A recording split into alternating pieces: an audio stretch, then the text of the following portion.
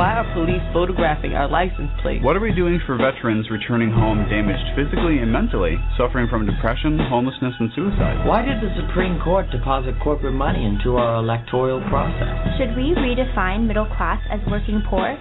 Or is it just another Wall Street merger? What's really behind new voter picture ID laws in certain states? Why aren't NBC, ABC, CBS, and Fox asking these questions? Welcome to the Reasonable Voice radio show. I'm your host, Marcello Rollando, the Reasonable Voice. The mission of the Reasonable Voice is to connect the dots between politics and finance, the need for better and more affordable education, our humanity, world peace, and, of course, the arts, which we then gladly provide our listeners, the voting public, as informative food for thought to provoke their self-determination and appetite for equal economic opportunity and justice for all without truth decay. The Reasonable Voices are advocates prioritizing education, preserving our history, leading by example for a peaceful and prosperous world by evoking and embracing both creative artists and political unity as solutions to our challenges. Good afternoon. This is the Reasonable Voices talk radio show, and I'm your host, Marcello Rollando. I have a special guest today, someone I've not spoken to before, Cimela Kidonoskis, who is the producer of the documentary Apparition Hill. How did I do, Cimela? Did I get all the names correct? Yes, thank you so much for having me. It's my pleasure, absolutely. We have spoken with the director of Apparition Hill, Sean Bloomfield, I think back in November 2016. It's an award-winning documentary, Apparition Hill. But we're talking to Cimela today because Apparition Hill has just been released on DVD and Blu-ray on June 24th. How do you feel about that? I'm so excited. It's been like 2 years now since we first went out to Medjugorje to film, so it feels like so much time has passed, and it's exciting to update everyone on where everyone is. Exactly. I mean, I'm excited just hearing about it, and it's quite a story, but before we get into the story itself, I've already said it's an award-winning documentary. What did it take to get it released on DVD? What did you have to do? Well, we were in theaters for about a year, and they were mostly private screenings, and then those private screenings led to a box office run because there was just such a big response. And because we're such a small team, we didn't have money to actually go to DVD right away. We didn't have that much help. And so basically it was word of mouth that this movie spread. And many people, after screenings, they would say, well, can we get a DVD? And we're like, yeah, we hope, to have DVDs soon. And so after about, I guess, a year, we were in theaters. More people saw the movie. More people wanted to own the movie. And so we were able to have enough after the screenings to put the payment for the first 10,000 DVDs. Wow. And so that's where we are right now. Well, congratulations. It must be exciting. As I said, I'm very excited for you, having spoken with director Sean Bloomfield and now having the pleasure to speak with you, the producer. It is, tell us about it. I mean, it's an award-winning documentary, and you have 7 strangers on their mission to investigate the greatest paranormal mystery in the world. Take it from there, will you, Cimela? Yes, so Medjugorje is a small village in Bosnia-Herzegovina. It's back when the first 6 children were first seeing the apparition. It was June 24th, 1981, so it was communist Yugoslavia. And it was crazy because they were just met with so much aggression with the communist officers and everything, but they kept the story. I mean, they always claimed that this is what they saw, and they couldn't deny what they were seeing. And so this is now 36 years later, and they still say they see these apparitions. So our documentary is cool because it takes these 7 strangers to go investigate it, but these people all come with different beliefs and backgrounds. And so I think that's why people love the movie, is because you can relate to one of the people who goes and explores. And we took 2 atheists, so to hear what they see and what they're going through, it makes it a really interesting journey. And just in case, I mean, we're throwing out the title Apparition Hill. In case that hasn't quite registered with everyone, if you've heard of Lourdes, if you've heard of Fatima, and there are a number of certainly other places in the world where an apparition, what is believed the Virgin Mary, has appeared to people, this is a documentary that it was not only about that occurrence in a communist country, but also about how people, these 7 people chosen of different backgrounds, different beliefs, whatever. I think one had cancer and, as you say, a couple of atheists and so forth. I'll let you go into the details, but I just want people to understand this is a documentation of that journey, so many journeys in so many ways. So, Cimela, tell us. Yes.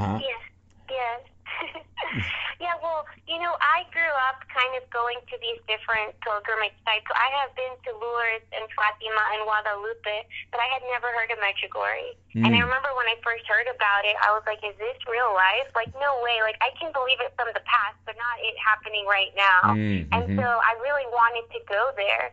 And when I teamed up with Sean, it was just, like, so exciting to go with, it was my first time. So I went with all my camera gear, and I got there, and I was just like, what is going on here? This is so crazy. And even my experience there, I was, like, just so moved, and, like, I've never experienced anything like Medjugorje. And so in the past 2 years, I've been 9 times. Wow. It's so crazy, but I think all of us, even though how different we all are and everything, we all just basically had such an amazing experience there together that in September, a lot of our people in our movie are going back for the 3rd time. So I think it's going to be really interesting.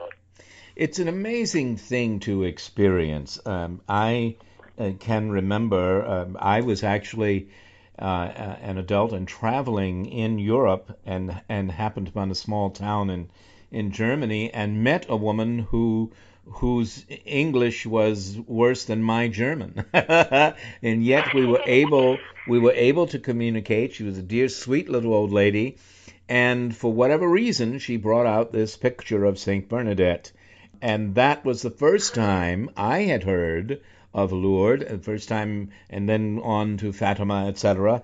And then I visited both places. So I have some sense of what you must have experienced since I was probably your age when I had this experience. But what is it like in the 21st century to be your age and to experience this and then to film it and make it a documentary that now so many people want to see? Well, I mean, I just sometimes I have to pinch myself. When I experience the thing, it's so it like changes you. I have chills constantly. Like I was talking to you, I get chills again because it brings me back to when I first filmed an Apparition, and I'm going through something internally myself. I'm feeling so much, but I'm also recording. And for me, when I experience something great, I always want to be filming. Like I always want to share it. I feel like if I'm not sharing it, then what's the point if I'm just going to experience it? But I loved being in Medjugorje with all of these people who had never been there. Like it was our first time. And it is beautiful to go to these places because you see so many people who are going and they are, taking off their shoes and they're climbing this 2-hour climb where the rocks are really sharp, and they're doing it for some reason, to offer it up for something. And people are going there on in wheelchairs, and they're being carried up. And they're just asking for some type of miracle. And you meet people there all the time who tell you, I had a miracle happen to me. And they tell you their story. And last time I was there, I talked to a girl who had a brain tumor, and she went to Medjugorje, and she prayed, and her brain tumor disappeared. And, like, things like that, they don't even, like, really faze me anymore because you hear those stories so much there. Wow.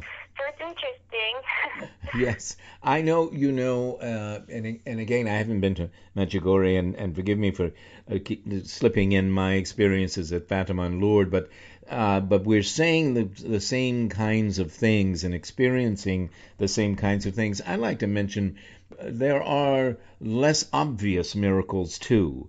Such places can truly change you as a person. Did you find, in addition to seeing the physical changes in people, medical changes, did you find that you yourself or members of the film team or the 7 people who were part of it, did you see other changes in them? That for me, that's the best. Like, that's the best thing is, like, the little miracles, the things that happen within a person and that change your perspective, your viewpoint, your attitude and your energy. And for me, that's what happened with myself. Like, in Medjugorje, I just feel like I'm more joyful. I didn't want to pray more. I wasn't like that before. And I feel like that's the coolest part about the movie is that you can see the change in all the people that went because we filmed them for over a year. So we filmed them before they got there, when they're there, and after. And one of my favorite stories is Daryl, who came with ALS from Canada. And he came because he was really, really, like, troubled by his disease and he was fearful, and he said he was suicidal. Like, he just couldn't imagine that at some point he wouldn't be able to communicate and be trapped in his own body. And getting there, he went with his mother. Daryl, like, was so joyful. Like, he was wanting to go to Mass twice a day. He went to confession after, like, decades of not going. And all of this is in the movie. And then if you read now, like, what happened to Daryl, like, that in December last year, Daryl passed away.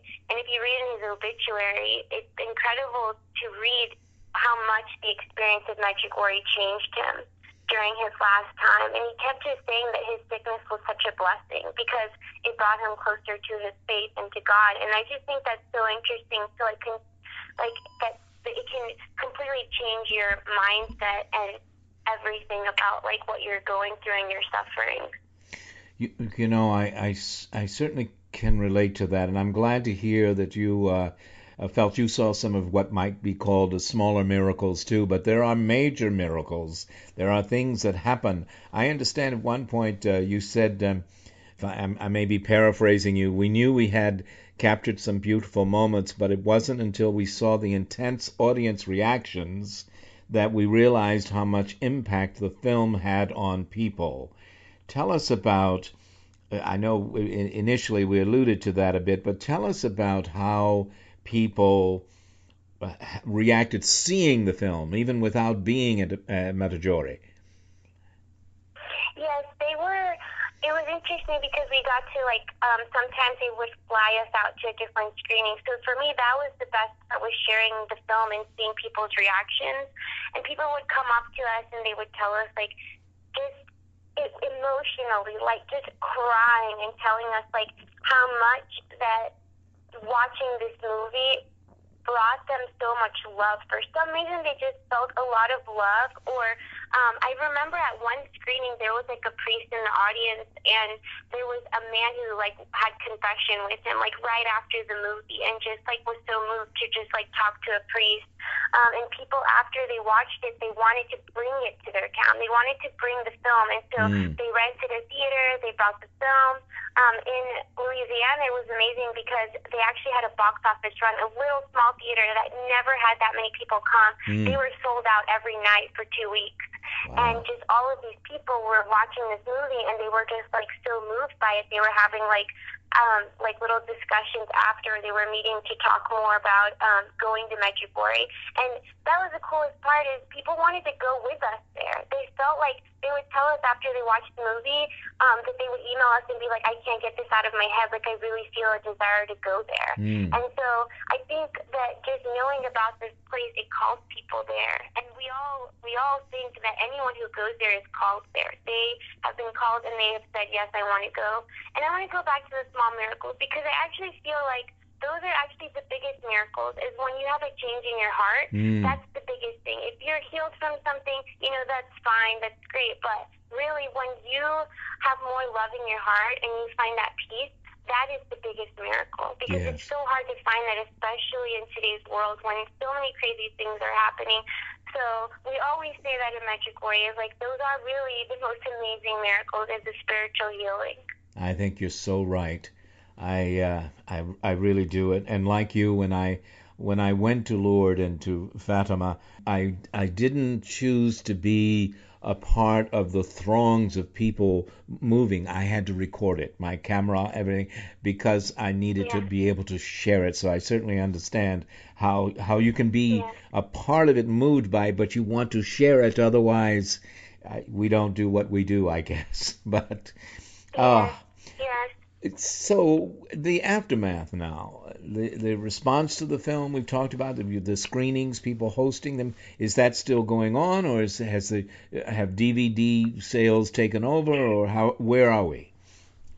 Yeah, so our favorite thing is, gathering people and sharing it. So we created this thing called Movie Night. And so now that we have a DVD, we allow people to share it with their churches or their parishes, not even churches, but just a group of people. And so if they go to our website, it tells you more about how to host a movie night. And we send them DVDs, we send them tickets and things like that. So it can be like a really cool movie night with tickets included. And our website is apparitionhill.com. And then we also have a contest right now. So just like the movie started with a video contest where you could win a free trip, we're offering a free trip because we're so excited about our DVD coming out. We wanted to offer a free trip to anybody who finds out about Apparition Hill and the movie and wants to go, but they don't have enough money. So all you have to do is submit a video as to why you would like to go. It's not a popularity contest, so anyone who submits, they just get one ticket goes into a bowl, and at the end we just will pick one name out. That's a wonderful idea. Have you gone to other places famous for this, or I know you're planning to go back in September, I think you said, but also the cast members are going back as well, yes? Yes, they are, and we are going to film a little bit of them because we were just thinking, like, how cool would it be to see these people who we followed on their journey and to see them 2 years later going back. And the crazy thing is both atheists are coming back. So I just think that's so interesting. This is going to be it's going to be Mark's third time The Policeman, and it's going to be Pete from England his fourth time. So it's interesting to note that they will go back again. That is fantastic. Do they offer any... Go ahead. Sorry, I didn't answer your first question about other places like this. Yes. And Sean, the director of Apparition Hill, also did a few other movies on different apparition sites. And there's one about Kibeho, which is happened in Rwanda. And yes. I mean, Kibeho was an apparition that happened in Africa, and then it predicted the Rwandan genocide. And that movie is called If Only We Had Listened. And so there are a few other documentaries of different holy places that also document stories of apparitions. You know, I'm Roman Catholic, and I of course really truly believe in apparitions and have made pilgrimages or whatever. But what most fascinates me, again, hearing. I mean, I have no idea how old you are, but you sound certainly younger by many years than I am. But to hear someone like you experiencing this in 2017, 2015, I find that so moving. It takes me to a place that is that's very special to me. Just to hear you describe it, I wonder, and we need to go to break soon, and so we may pick up on the other side, but I wonder, not just the atheists, but people you met, not just the 7 characters, but do you feel, do you find young people in the 21st century being moved, or how does it, how in the age of the smartphone are young people responding? Are they responding like you? Gosh. Go ahead.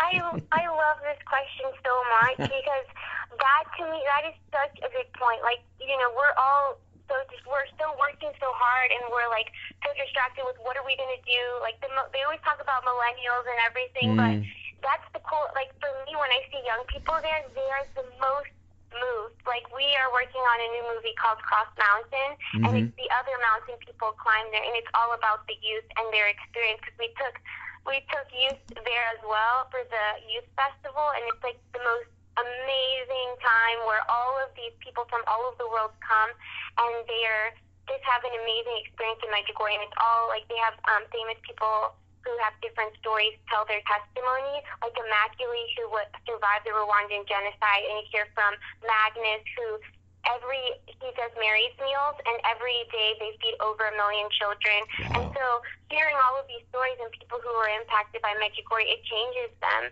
and being there and being like surrounded by all of these things.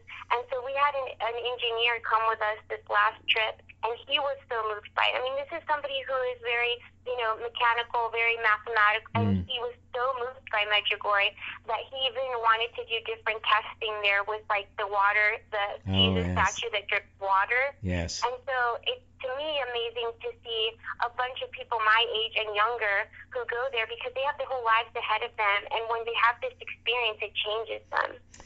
All right. Well, that's a perfect place to take a moment to catch our breath. This is so beautiful. I'm loving this interview. I so appreciate Cimela being on the show. She's the producer, one of the producers of Apparition Hill, award-winning documentary that has just gone to DVD and Blu-ray on June 24th, 2017, which, by the way, is an anniversary of the Apparition, yes? June 24th. Yes, correct. Yes. Yeah, that's how we picked that day. Okay. All right. Well, hold on, everybody. We're going to take a short break. Please stay with us. We'll be right back.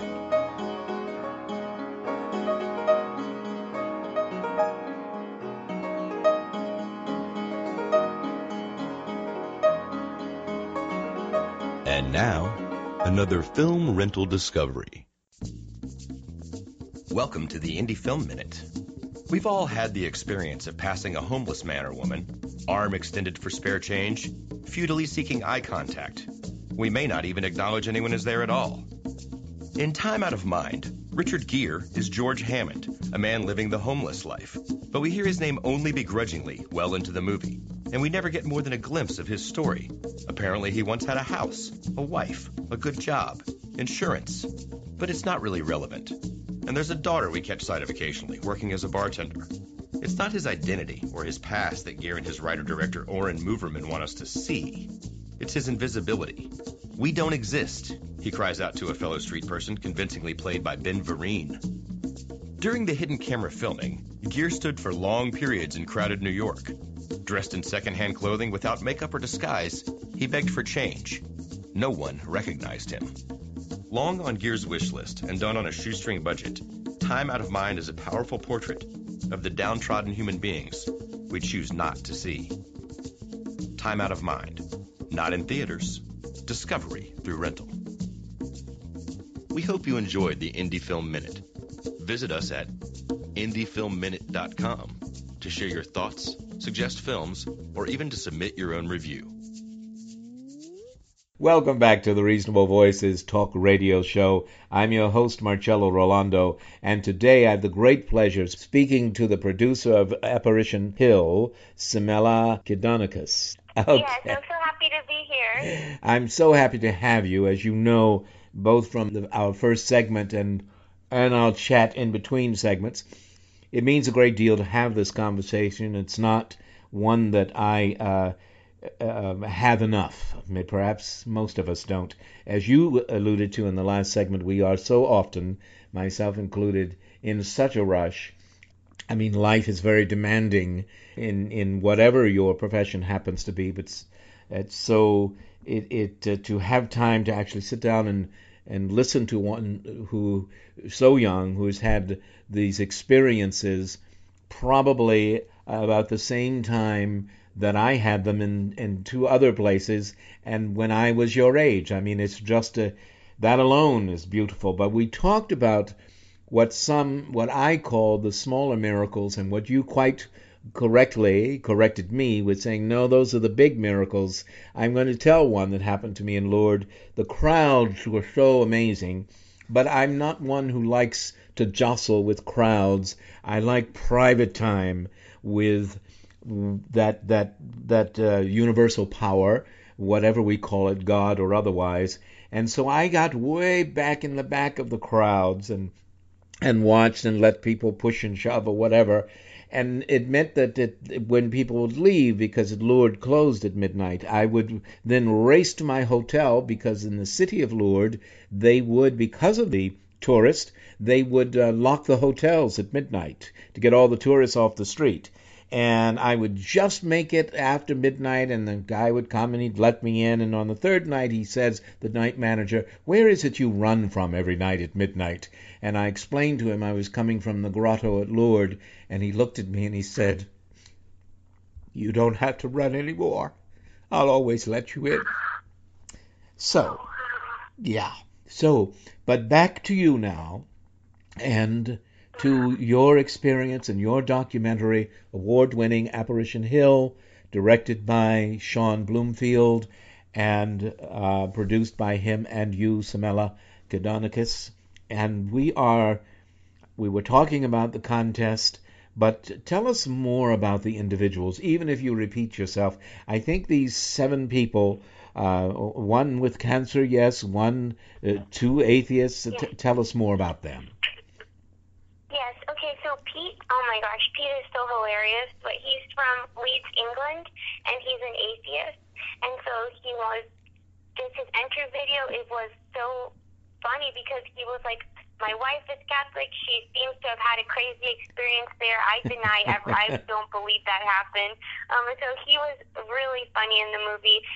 Rich, he's a father of 9 who lost his wife 10 years before the trip, and so he raised the 9 children by himself.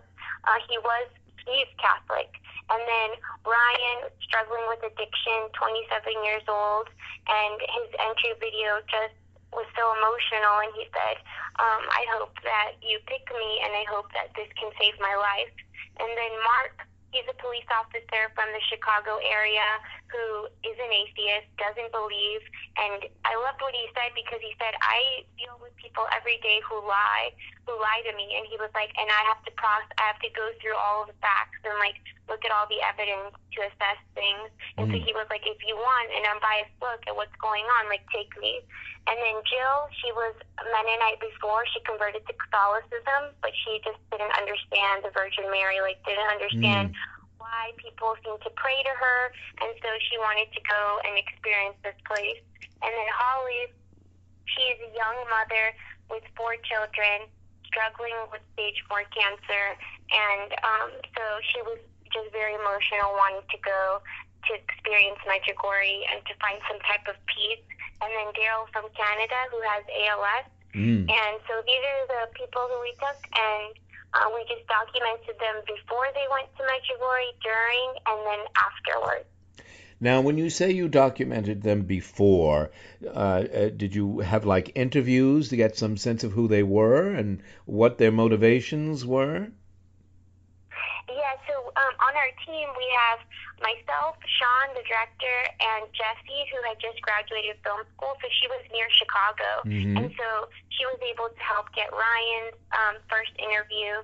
And then before we went on the trip, we kind of divided and conquered. Like I went to go meet Holly in Washington, and I remember I just joined the group, and I used the money I had saved to go and buy my ticket to go see Holly. We all just basically wanted to document this, but we didn't have that many finances until after we did our crowdfunding where everybody helped support it. But in the beginning, it was really like this strong desire to go and meet these people and tell them in person like that they were going to be there and they were going to come, and we wanted to know where they were at, like what were they feeling, what did they think it was going to be like, where were they in their faith, did they have faith, and so we all kind of took, and they all come from different places. So Sean was able to interview Pete in England right before he went to Medjugorje, so he just got a ticket there first and then went over.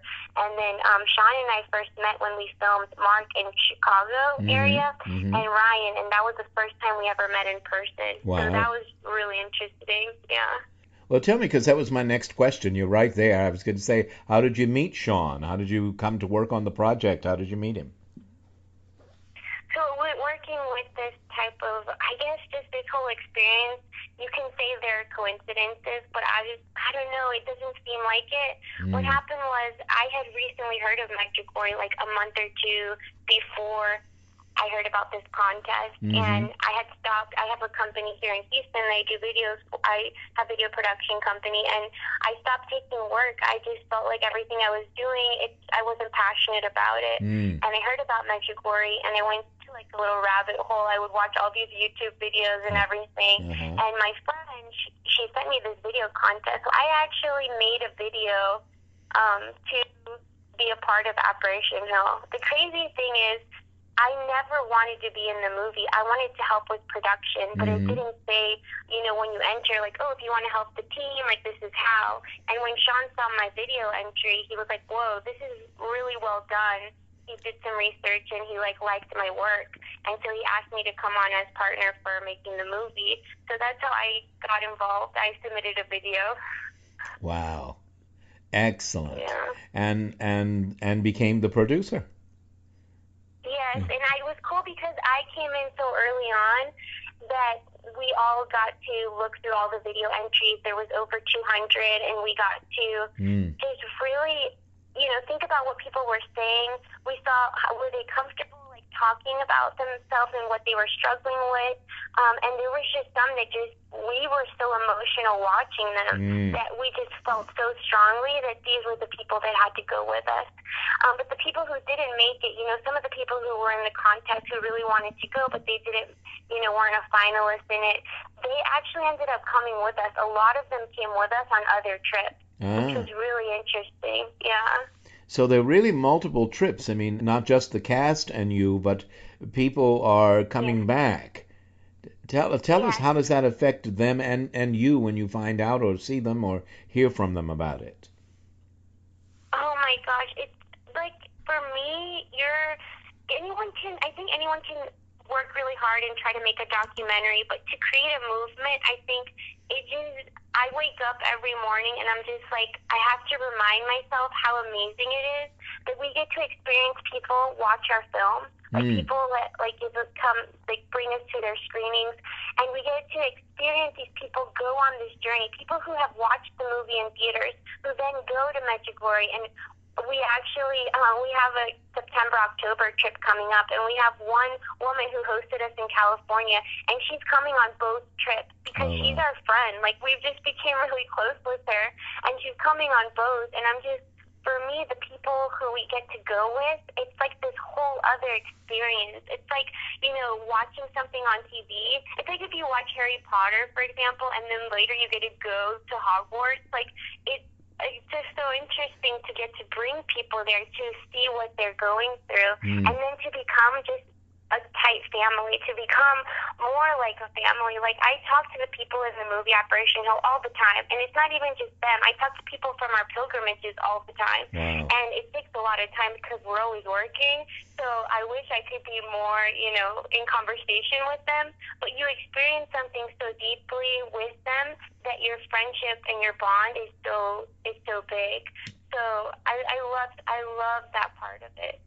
As you said, you purposely chose the 24th of June to release the DVD and Blu-ray because that was the 36th year anniversary of this taking place. And again, what took place was the appearances of the Virgin Mary to a young group of children on June 24th, 1981 in Medjugorje. And it requires faith. I always say I don't think I have to make up things to profess faith. I think faith is the easiest thing. If we are dreamers, if we believe, if we are positive people, if we hope for the best, if we're full of hope each day, even though some days it doesn't seem like we should be for whatever reason. I mean, the world is full of negative challenges. We all know that. But if somehow there is what's that old song? A song in your heart. If somehow there's a joy, a joie de vie that slips in and keeps you moving forward, it seems to me that comes from somewhere that it's not just you, but something bigger than you and outside of you. I'm rambling. Help me out here, Cimela. What do you say? Everything you're saying, I agree. I think that is the beautiful thing is when Medjugorje, what they say when you first get there, it's like open your heart. And I think that's what Pete and Mark are always like, what does that mean? Like open your heart. What does it mean?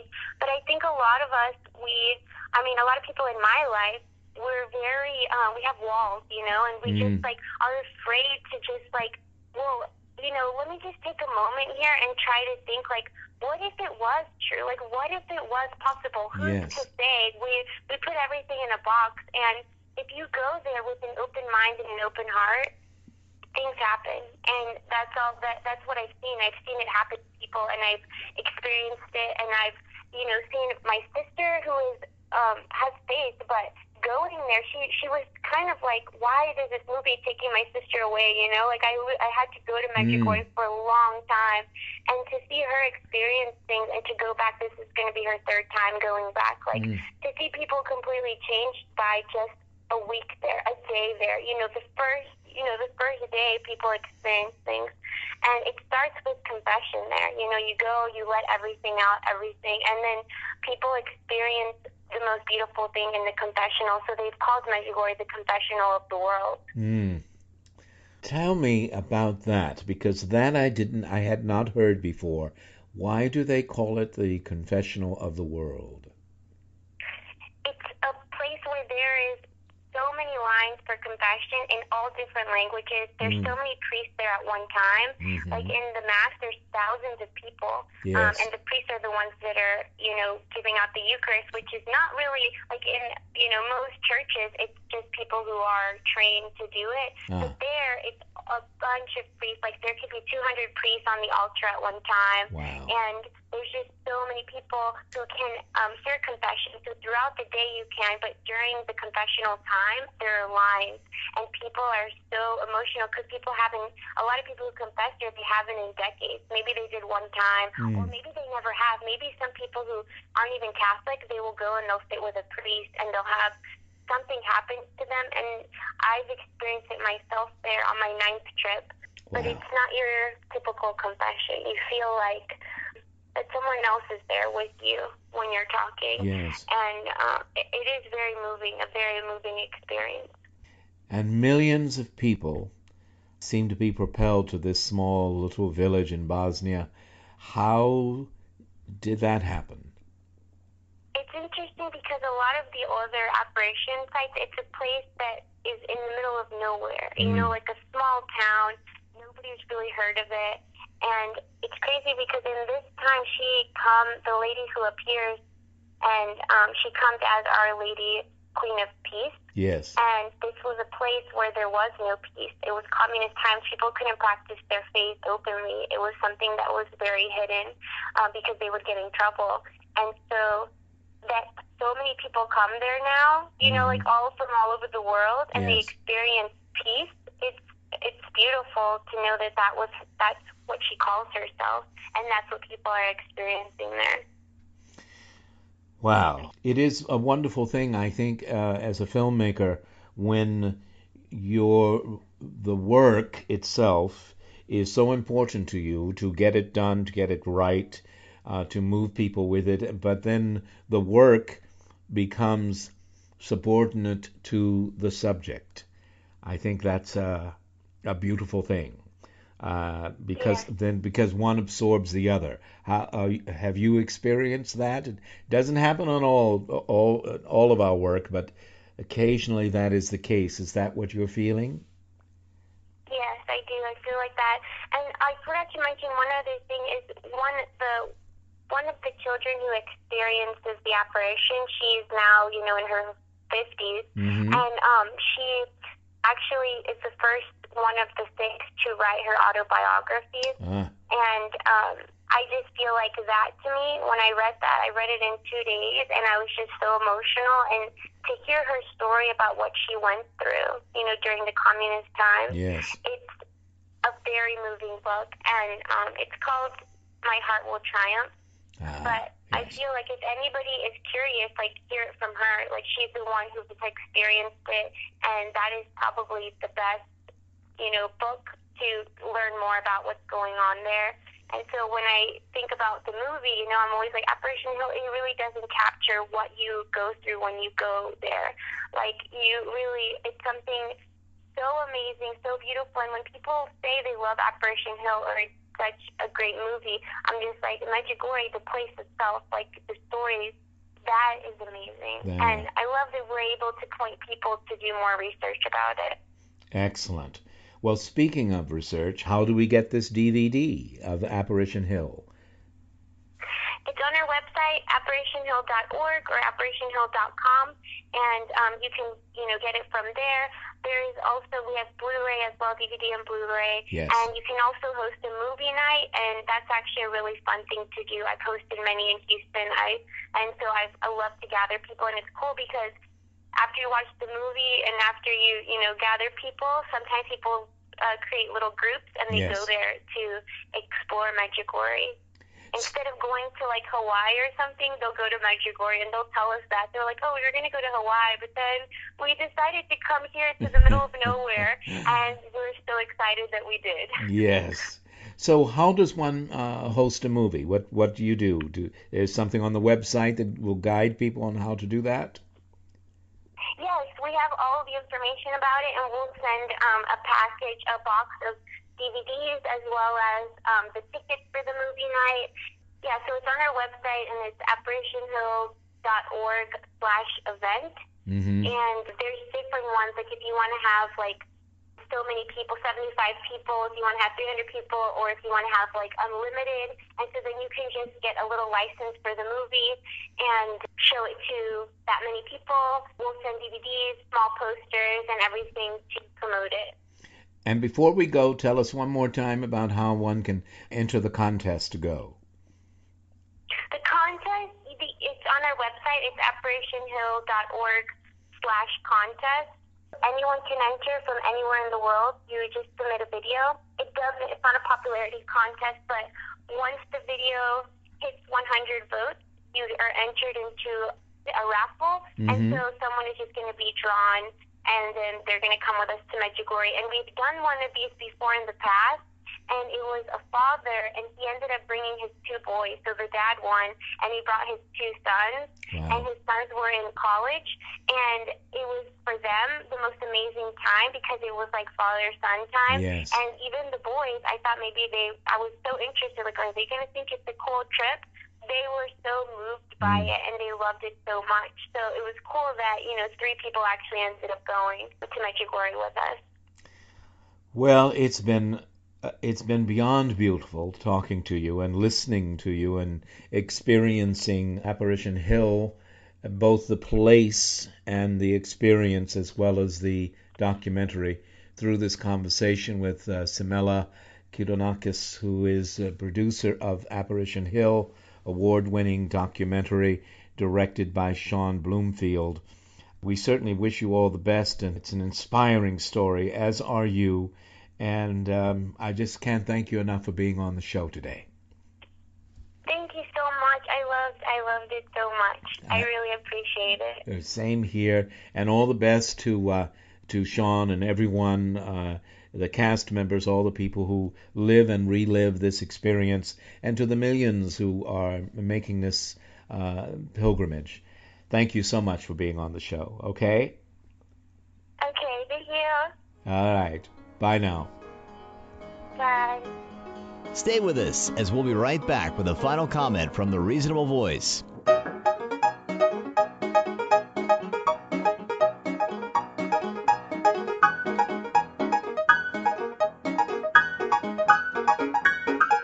And now, another film rental discovery. Welcome to the Indie Film Minute.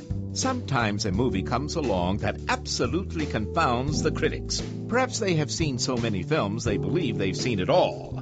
Then, when a movie like Words and Pictures comes along, they are too tempted to focus on the all-too-familiar cliché. We understand that's their job, and that's all very well and good, unless they miss a film's freshness and inherent intelligence. Words and Pictures is an honest exploration of how we best communicate as human beings, whether more accurately with the written word or with pictures. And it's a love story. Clive Owen plays the very model of the alcoholic poet, and Juliette Binoche is the brilliant artist hampered by painful arthritis. Roles that might once have suited Cary Grant and Katharine Hepburn. Master teachers in a fancy prep school, they challenge each other and their students to a school-wide competition to provide an answer. Will words or pictures prevail? It's hard to find genuinely witty, intelligent, and challenging dialogue in films these days. We don't seem to have the time for it, but it permeates Words and Pictures. The cliches are there, but heck, ignore them and enjoy the philosophical chatter. And Juliette Binoche's own paintings. Words and Pictures, out in theaters. Discovery through rental. Hello, I'm Marcello Rollando, the Reasonable Voice, thanking you for joining us and becoming one of the reasonable voices heard round the world.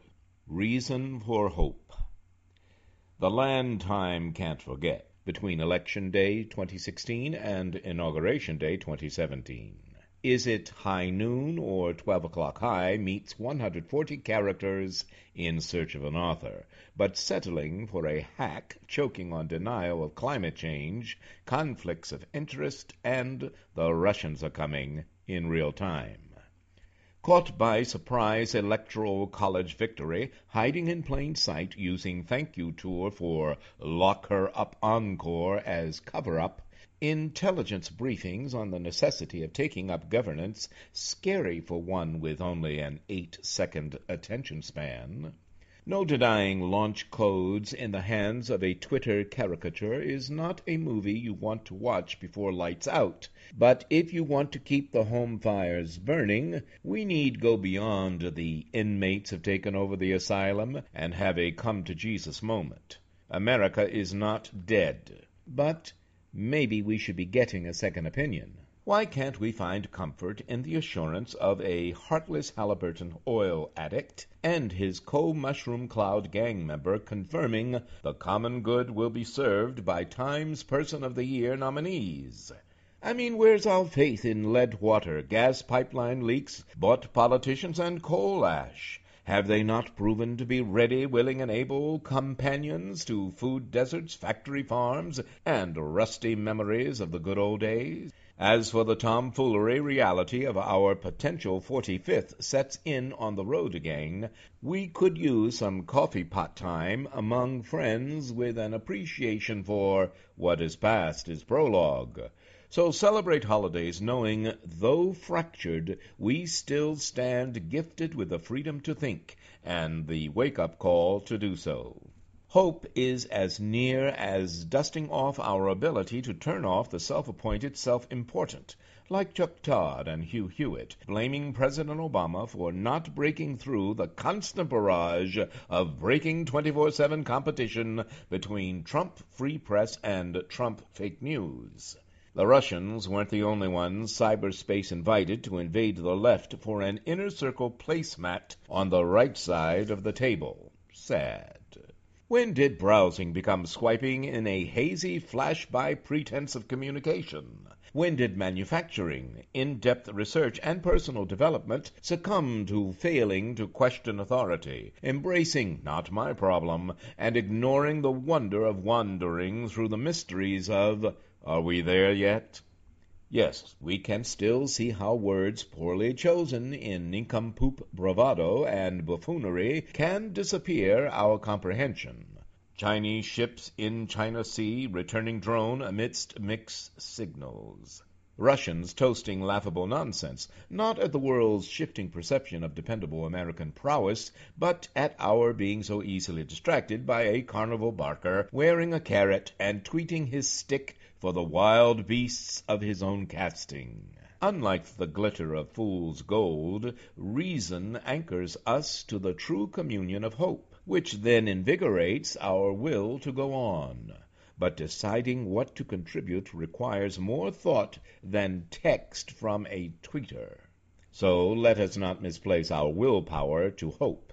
For both world and time are abundantly clear it is for us to create a life space for both oyster and pearl. Car keys can be found more easily than truth, and hope eludes reality check in rallies that evade questions about tax returns. But despite murderous attempts to steal our peace on earth, are we not the designated survivors inheriting love thy neighbor as thyself, even when too much information is not enough knowledge? We are stewards of nothing if, putting faith in Goliaths, we forget we are the masters of our fate and the Davids of America's soul. The very instant we keep hope someplace safe where our children can find it. Like heaven's brightest star, hope guides us forward on paths wiser than now imaginable to learn to live beyond self. But even an open mind filled with the better argument is but half the journey to having the wisdom to use it. Hope in our future is our proof of life today. Join us. Become one of the reasonable voices heard round the world. Thank you. Thank you for continuing to listen to, support, and share the Reasonable Voice Blog Talk Radio with family and friends, especially online. We enjoy hearing from you, and in response, yes, we are now accepting new company and business advertisers and welcoming organizations seeking to be one of our sponsors. So please do continue to email us at thereasonablevoice@gmail.com. However, if you prefer to simply make a donation, your donations are greatly appreciated and can be made through PayPal by clicking on the donate button found at the top of the homepage of thereasonablevoice.com website. Thank you for joining us today to make every day as reasonable as possible.